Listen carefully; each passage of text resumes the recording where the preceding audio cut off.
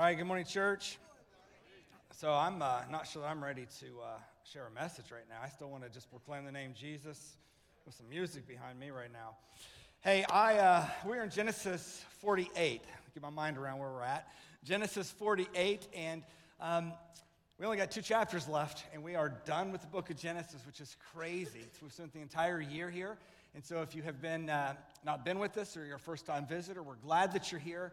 And I'm going to try my hardest to keep everybody on the same page here. So, long story short, my family went through this. My wife wanted to get our insurance, car insurance, bring the price down. So, we got these apps on our phone. And these apps track everything that we do. And it's not going well. I'm going to be honest with you. I'm going to be honest with you. But so the thing is we have 4 people in our family, and I'm in 3rd place. But it really doesn't count because the person who's in 4th place, honestly, I'm not going to say who it is, but honestly, they shouldn't drive. Like, they shouldn't be allowed to drive. In fact, last week, they hit a pole in a parking lot. And it wasn't a moving pole. It was a standstill pole. They hit a pole in a parking lot. And I was so upset. I'm doing the dad thing. Oh, gave it away. Doing the dad thing. And then on Monday or Tuesday night, we were at dinner with friends, and we're in a parking lot. It's a dark parking lot, and my eyes are getting bad. And I drove into a hole. Like, just drove into a hole, and so it's not going well. But what I don't want today, if you haven't been here, is I don't want you to feel like we drive you into a black hole and you don't understand what's going on. I don't want you to live in that shock. So I'm going to rewind just a little bit, give a short recap of where we are, and then I'm going to tell you what's going to happen today before we even get there.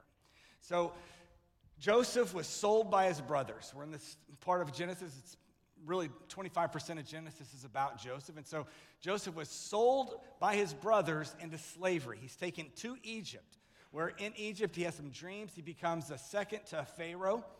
His family, which is all the way back in their homeland, is starving, they're hungry, and so Jacob, Joseph's dad, sends his brothers for food. They go for food, they realize there's plenty. Joseph reveals that it is him, Joseph, their brother, and so then they bring their whole family to Egypt. Now, there was a 21-year gap when Joseph was sold into slavery before they reunited. Now, they've been in Egypt for 17 years. So this is kind of one of those moments where you can tell in the story that something is big is about to happen if you've been studying with us. Well, what's about to happen is Jacob, who is also Israel. Remember, he wrestled with God, and God changed his name to Israel. And so that's where we get the name Israel from. The 12 tribes of Israel are his 12 sons. Now, he gets to Egypt, and he's there for 17 years, and now he is literally on his deathbed. He's about to die. And it's been 17 years, even in Egypt, since Joseph has last seen him. And Joseph is going to come in, and we're going to watch Jacob, Israel's, last words to his son and his grandchildren. Now, there's a more of a blessing that's going to come next week, but I just want you to hear this because what struck me this week as I was studying through this, as I was digging through this, is what was actually being spoken. And I think all of us in this room need to hear this today. All of us. So let me pray, and let's get to it. God, I thank you that your word is concise. I pray, Lord, that through all of the maneuvering that has to happen in this particular text, you would allow me to communicate well enough that everyone will stay on the same track, and we will be able to see the context and the purpose and the point of this. And then, Lord, I ask that you would let each one of us, through the power of your Holy Spirit, hear from you directly and let us apply it to our lives. This is your house. This is your day, and we proclaim your son, Jesus, as our Redeemer. It's in his name we pray. Everybody in the place said, amen, amen, amen. All right, Genesis 48:1. Here we go. So Genesis 48:1 says, after this, Joseph was told, behold, your father is ill. So he took with him his 2 sons, Manasseh and Ephraim. Now remember, Manasseh and Ephraim were actually born in Egypt. So they did not come as part of the caravan from their homeland into Egypt. They were already in Egypt. And so he's ill, he's about to die, but he brings his 2 sons, Joseph does, and then it says this, verse 2. And it was told to Jacob, your son Joseph has come to you. Then Israel, which by the way, this is one of those where I told you last week, I'm like, I don't know why they're interchangeable. Jacob and Israel. Why it doesn't just stay consistent with Jacob or Israel, but same one here, same thing. And so your son Joseph has come. Then Israel summoned his strength, and he sat up in his bed. And then in verse 3 it says, and Jacob said to Joseph, God Almighty appeared to me at Luz. Now Luz is Bethel. You guys remember Bethel's where he had the dream where the heavens opened up and the ladder ascended. There were angels ascending and descending. That was Luz. That's Bethel. He says, so God appeared to me in Bethel. He renamed it. Jacob renamed Luz Bethel, in the land of Canaan, and he blessed me. Now, this is crazy talk here, because if you've tracked along, Jacob is a very negative Ned. I don't know how many of you people have this person in your life who everything is always, always, always negative. Well, Jacob, if you've been tracking, he's always negative. So when I see him say something positive, I'm like, hold on, Nelly. What is happening? And so he is saying something positive. He's like, look, God blessed me. And then in verse 4, and God said to me, behold, now this is Jacob speaking to Joseph, telling him what God actually spoke to him. He said, behold, I will make you fruitful and multiply you, and I will make you a company of peoples, and I will give this land to your offspring after you for everlasting possession. Give this land for everlasting possession. This land, everlasting possession. You know, this is, let me get rid of this so I can just make sure you know this. Oh, you can't see it. I'm just drawing away up here. Can we catch it up, maybe? All right, this land. I'll just play for a second. This land. So he's talking about this land. You know, this land that he is referencing, Jacob, Israel, is saying to Joseph, is the same land that has been disputed for ages. Even today, if you happen to be brave enough to turn on the news, you're going to see that they're still fighting over whose land this is. The land that he's given is Israel. It is that land that God blessed them with. Now, what's crazy, though, is because I see this right now, I'm going a little bit insane. I'm not going to lie, because I can't even watch news. I can't get on social media because... So Israel, in 1948, God, close enough. The UN established Israel. I don't know, Freudian slip, I'm not sure. And so the UN actually established Israel as a nation. But before Israel, Philistine, or Palestine, the people occupied that land. And so what we see today is we see people saying, give them back their land, which one of the funniest moments that I could tell you from my past week is I'm watching the news, and the University of Maine and also University of Virginia, they both of them have college, their students are out protesting, give them back their land, give them back their land. And the University of Maine and the University of Virginia are both built on tribal grounds.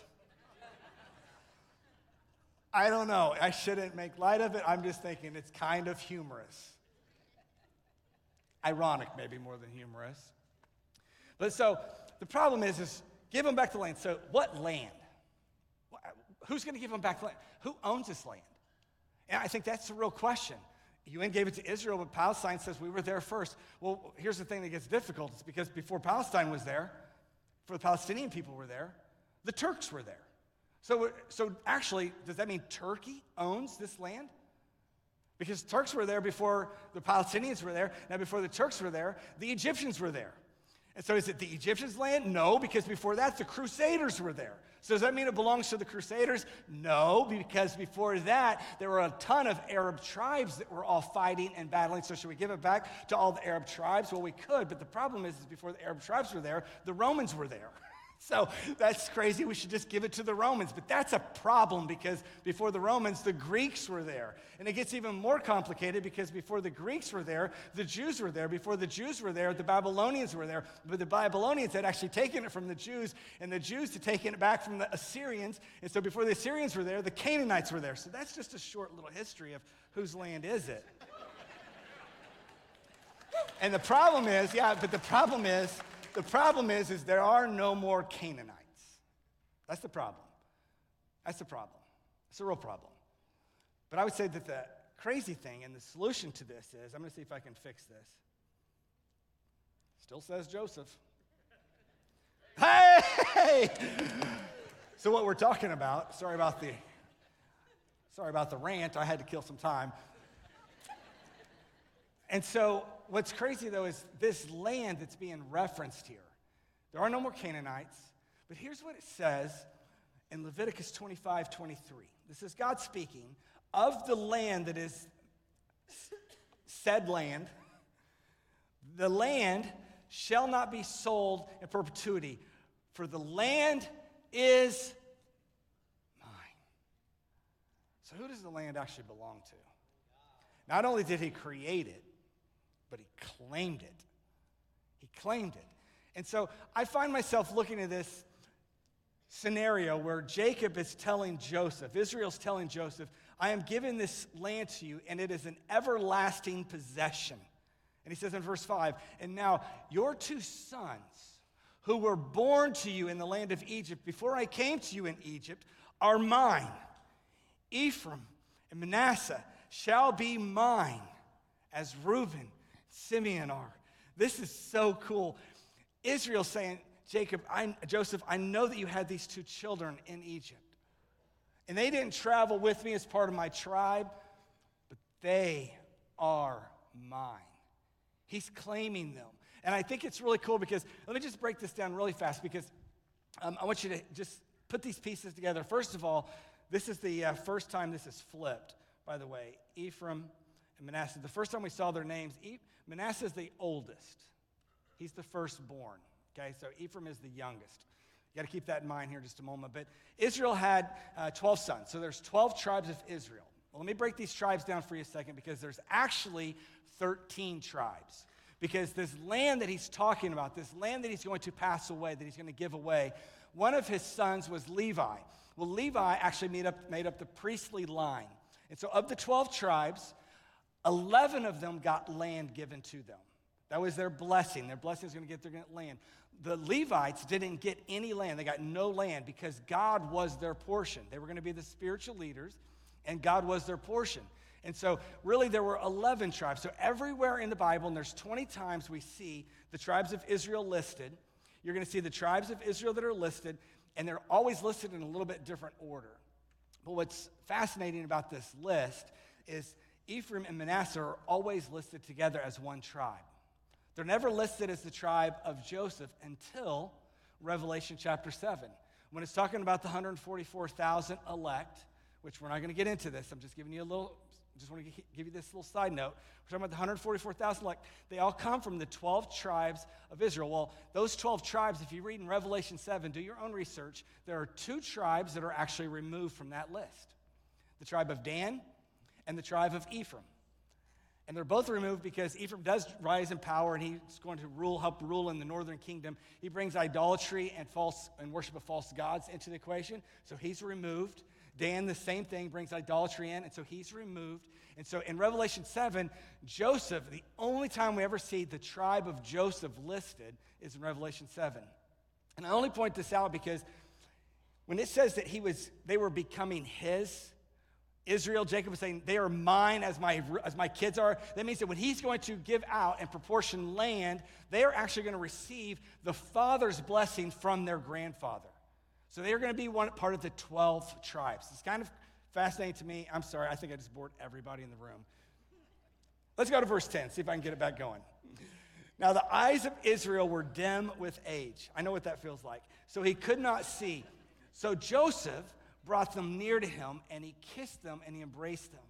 So Joseph saw that his dad was trying to see his two sons, and so he brings them close to him so Grandpa can give them a little smoochy, hug on them a little bit.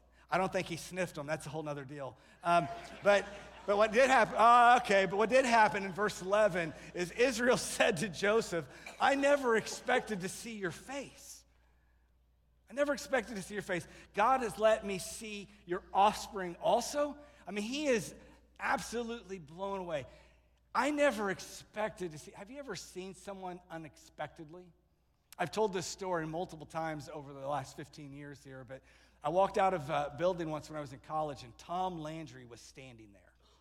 Legendary coach Tom Landry, hat and all, was standing right in front of me. Like, never expected to see his face. It was like breathtaking. It took my breath away. Another time I walked around a corner, and this means nothing to most of you, but some of you will make sense. I walked around the corner, and Mark Wahlberg is standing there. Didn't take my breath away, but it still was shocking. I did not expect to see his face. I don't know that I can understand this one yet. I think those that are grandparents in the room, just kind of let this set in for a moment. You don't see your child, which you thought was gone, was dead for 21 years.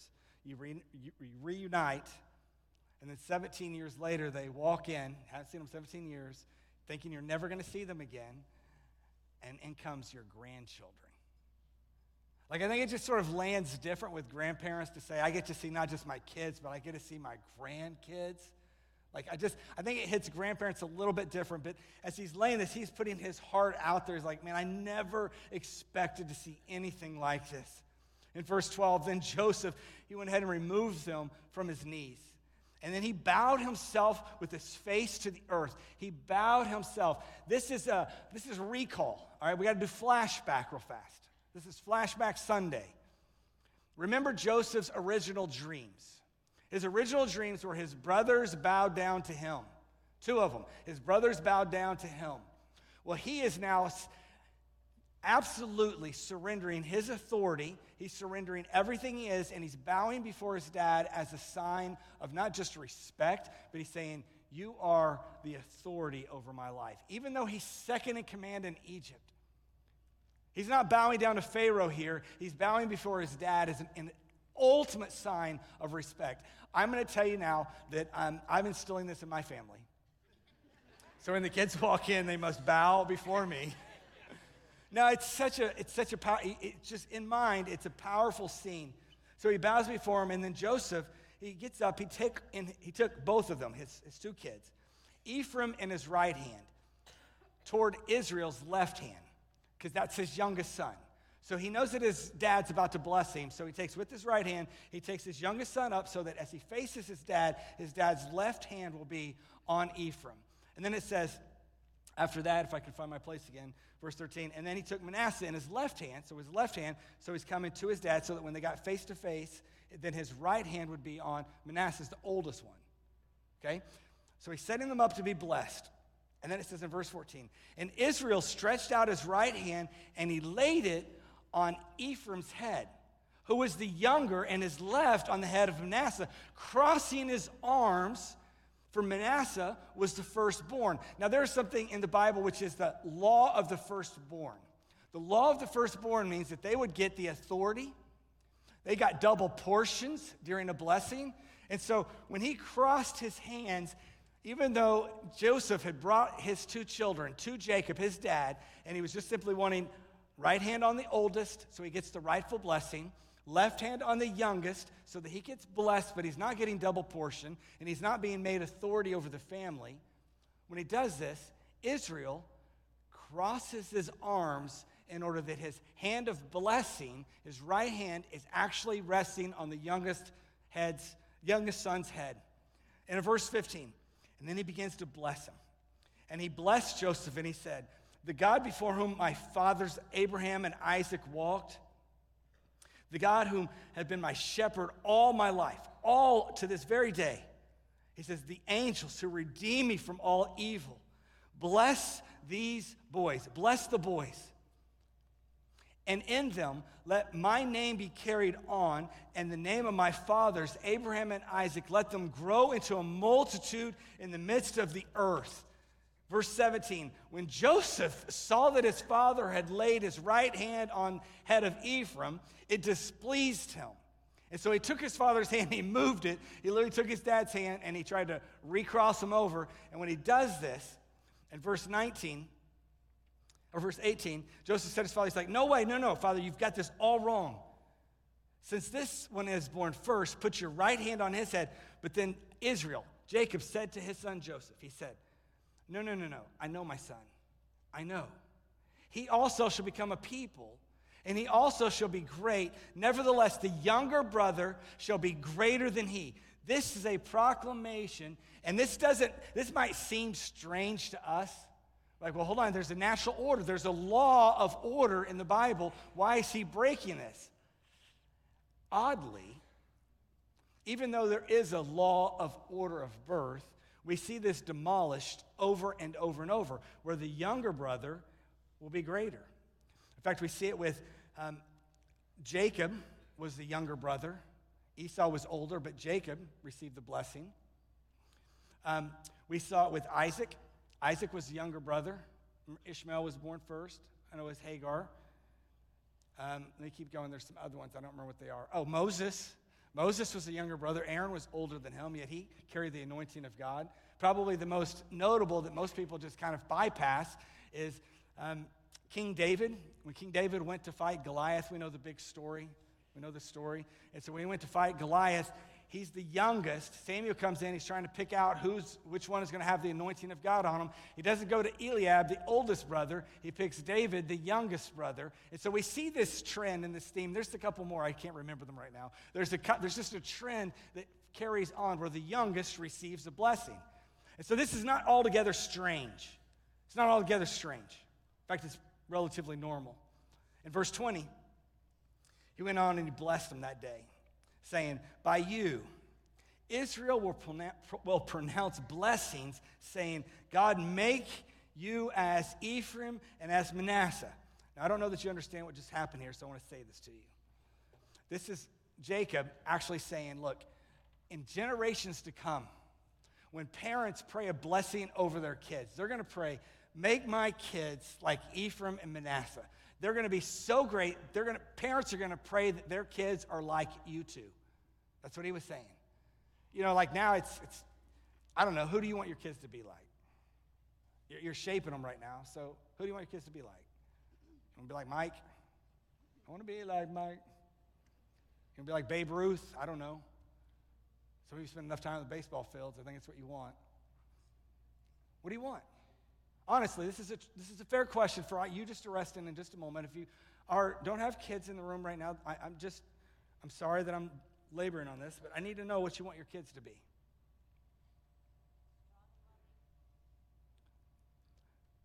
Are you doing what you need to be doing? Are you praying the blessings over them? Are you speaking Jesus over them in order that they can actually be who you desire them to be, who God desires them to be? I think we get lost in this world because we think this is it. We think that we want our kids to be great on planet Earth, and so we need to give them all of this. We want them to do this, to accomplish this. But the reality is when parents fail to speak Jesus over their children, look around. Just look around. Look around. Okay, so I want to say this before I finish here, because I want to make sure I get this. So thus he put Ephraim before Manasseh. So Ephraim was the youngest, but he's going to go ahead of him. This law, this establishment, this blessing carried on through the generations. I just want to give you one time stamp here. In Jeremiah chapter 31, go ahead and take me to verse 9 of Jeremiah. Go one more verse. There you go. So this is God speaking through Jeremiah to the people. He says, with weeping they shall come, and with pleas for mercy I will lead them back. I will make them walk by the brooks of water and straight paths in which they shall not stumble. For I am the Father of Israel. So this is God proclaiming, look, I am the God of Israel. Look at this right here. And Ephraim is my firstborn. So Ephraim was not the firstborn. He has received the blessing of the firstborn, the authority of the firstborn. In other words, what I need you to know here is the heir that he now holds is because he was actually touched by his grandfather and given that blessing. I think sometimes when we hear things like we are a royal priesthood, a holy nation, I think sometimes we hear things like his righteousness rests on us. We forget that God crossed his arms and he took the blessing and the righteousness that only belongs to Christ, and he actually puts that and places that on us in order that we can come into his presence, in order that we can walk with him. And so you see this moment here where God's saying, look, Ephraim is recognized, the authority has been passed on. So it wasn't just something that old grandpa decided to do. It was blessed by God. Next verse, keep going with me in verse 48, chapter 48, verse 21. Then Israel said to Joseph, behold, here we go. I am about to die, but God will be with you and will bring you again to the land of your fathers. Okay, so I know that we've seen Jacob a couple times. Israel a couple times. Jacob has a couple times said, I'm about to die. It's the end of the road for me. It's all over. I know we've seen that a couple times. But this time, it's truth. He really is about to breathe his last breath. But I want you to see what he says. But God will be with you. That's a promise. I love that. And he will bring you again to the land of your fathers. Joseph has been in Egypt for over 30 years now. And he's risen to power. And Egypt is far superior in technology and advancement. I mean, he was living large. And for him to say, don't worry, you're going to go back to the slums. It's going to be fine. It's going to be great. He's actually proclaiming, you are going to go. You know what he was saying to him? He was saying, Joseph, I need you to remember, son. I know that you've got a lot of good things around you. You've got a nice house. Your kids are doing well. You got a nice car. It's got wheels. That's impressive. But Joseph, son, I need you to know this is not your home. I need you to know this is not your home. I want that to sink in for just a moment because I think sometimes we build our lives around this concept and this idea that the world we live in today, is our home. And God's word is very faithful and very consistent to remind us this is not our home. This is a temporary dwelling place. Our bodies are failing and they are temporary. Our souls are eternal. And God himself has proclaimed that he is building a place for us. Heaven will be established an eternal home for us. And so when we leave this temporary place, we actually enter into our permanent home. Over Thanksgiving, we were in, I don't know where I was at. I was at somewhere. I was at a lake somewhere. I wish I could tell you where I was at, but I really can't. At any rate, Lake Texoma. I was at Lake Texoma, I think. Is that where I was? How do you know where I was? I told you? Oh, okay. That makes me feel a little more comfortable. And so we're there, and so we're sitting, and we got these little cabins, and so we're sitting in our cabin, and I'm sitting there, and I look out the window, and I see my sister-in-law. She's got a coffee in one hand and a phone in the other hand, and she's scrolling through, and she's walking up the deck of the cabin next door to us. And she's walking over, and she's turning, and I see her, and I know she's about to walk in. And so I start banging on the window. Somebody else starts yelling, hey, that's not our house. That's not our home. That's not our cabin. And she looks up and she kind of startles her, whoa, and she turns and she walks off. Well, the people that were staying there are like looking out the door like, who is this? But we're screaming, this is not your home. This is what Jacob, Israel, is saying to Joseph. This is not your home. This is what I stand up here every single week that I get the privilege to teach to you, and I proclaim to you, this is not your home. We live like this is it. This is good as it's going to get, and it's not. So we are missing the promises and the blessing of God because we live as if this is what God has prepared for us. This is not your home. And when you live like this is your home, you are not only going to miss out on the promises of God, but you're going to miss out on the longing that's supposed to dwell in us for Beulah land. What's in us for heaven. What's in us to be with him. What's in us to actually walk and see Jesus, to actually walk through the gates of heaven. And as we walk through the gates of heaven, what is that going to be like? I did a funeral this past week with one of the most courageous women that I've probably ever met. She actually had a book where she wrote notes from sermons, and it was just such an incredible celebration of life. But as she was about to go to be with the Lord, I was sitting by her bed, and I actually was talking to her, and I said, hey, so, and she knew the Lord well, okay? But when I said to her, it's like, hey, when you get to the gates of heaven, and this is within just, this is almost the last words. I think they are the last words she spoke, by the way. Within the last hour of her life, I said, when you get to heaven, what are you going to say?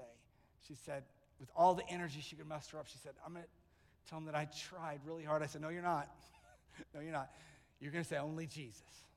They say, why should we let you in? You're going to say, only Jesus. And so she said, okay. She kind of nodded her head. I said, so when you get to the gates of heaven, what are you going to say? She's going to say, I try to do good with everybody. I said, no, you're not. That's not what you're going to say. And she goes, okay. I said, you're going to say, only Jesus. I want you to say that with me. She said, only Jesus. I said, say it again. She said, only Jesus. And again, I'm talking, she is really, really out of strength here. And then I said, so when you get to the gates of heaven, what are you going to say? And she said, only Jesus. Only Jesus. Only Jesus. And those are the final thoughts that I would want you to have in your heart. Those are the actual first thoughts I would want you to have in your mind when you wake up in the morning. Those are the only thoughts that I would want to exist in you as you journey through this life. Only Jesus, only Jesus. I want to focus on the fact that this is not my home, that he has promised to prepare a place for us. He said, if it were not so, I would not tell you. And so for us to remember that this is temporary, that this is not our everlasting home, it changes our perspective. Because the bad's not quite so bad. And the good, well, it's not quite as good. Because it gives us a perspective that this is not our home. I want to tap into this. Let me give you one more verse here. Verse 22. Moreover, listen to this. I have given to you, rather than to your brothers, on Mount Slope, that I took from the hand of the Amorites with my sword and with my bow. He looks at Joseph. He's like, look, this is not your home. And not only is this not your home, but I took some land. I captured this land, I took this land, I did it myself, and I'm giving it to you. Now, I don't know what you hear when you see that, but I hear, okay, so Joseph is getting the double portion. As Jacob passes out the land to the 12 tribes, he's giving him a double portion. But what I found fascinating is the land, this mountain slope, this land. I don't have time to do it today. Do your own research and find out what land this was that he actually gave to him. It's crazy. Do it yourself. And if you want to ask me afterwards, I'll tell you. But it's crazy. It's seriously just mind-blowing. But it was him saying, this is not your home. There's something better for you, and it's not just land. I actually got a mountaintop land just for you. This is a dad, this is a father telling his son, don't live like this is where it's at. I need you to be preparing to go home. I want to tell us as a body of people today, look, our lives and our days, our moments, we should be preparing as if we're trying to get back to our home. Your perspective on life should be eternal. Our perspective on the way that we actually walk through this life should be that this place is temporary and heaven is eternal. And so the key question is, how do we fight the urge to live today and actually know that that is what we long for? First step is understanding only Jesus. It means that you don't work on this earth in order that you can have eternal life. You actually faith Jesus, you proclaim Jesus' name in order that you can have eternal life. So that home that we should long for, that is heaven. The reality is when we long for this earth, what we actually are longing for is the absence of God, and it's a rejection of God, and that actually sends us to another eternal home, which is separation from God. So we either can be connected and with God, or we can be separated and disconnected from God, and that is eternally. And there's only one connector. There's only one way for us to connect to God. Jesus said in John 14:6, he said, I am the way, the truth, and the life. And nobody comes to the Father, nobody connects to the Father, nobody has an eternal home with the Father, but by me. So as she laid there and she said, only Jesus, she was proclaiming what we have to proclaim, and it is only Jesus. And so I know that in this room today, there are some of us who are living so much for today that we're not even considering him. And I want to see if you would change your perspective. By simply proclaiming, I need Jesus. Speaking Jesus over our family, incredible. Speaking Jesus over our city, incredible. But you know what? Sometimes you have to just speak Jesus over yourself as well. And that is how you receive Christ as your Savior. By believing in your heart and confessing with your mouth that Jesus is Lord. Who in here today? You're just staring at me. So who in here today knows that you are without the Lord, that it is your day to give yourself to Christ, to speak his name and say, only Jesus? Who is that today in this place? If it's you, You can keep your eyes open and you can just stare at me, but I want you just to sit right there in the silence of your seat. I want you to say, God, today I know that I'm living for this world. The pleasures of this world, the things of this world have captivated me. They have separated my joy. They have separated my hope. They have separated me from truth. And so, God, today I am speaking the name Jesus over my life. I am proclaiming Jesus, my Savior. Right where you said, God, I'm saying only Jesus. The only way I can come to you is through him. And so, God, today I proclaim my faith in your Son, my Savior, Jesus Christ. I want you to bow your heads with me, close your eyes. God, in this room, I believe that some just echoed that prayer. Now, Lord, what I pray is that you would allow it not just to be something that they've echoed in their mind or with their mouths, but Lord, it would be echoed in their soul. And you would affirm to them that this is a day of change, a day of transformation for them. And so, Lord, what I pray is that as we, each one of us in this room, find ourselves sitting, kneeling, standing before you, whether it's at your gates, or it's here today, or it's in a grocery store, it's on a walk in our neighborhood, it's in our home. We are men and women who proclaim only Jesus. Only Jesus. Only Jesus. If that's your truth today, would you say that out loud right where you said, only Jesus? One more time, only Jesus. Thank you, God, for your grace and your mercy. It's in your Son's name we pray.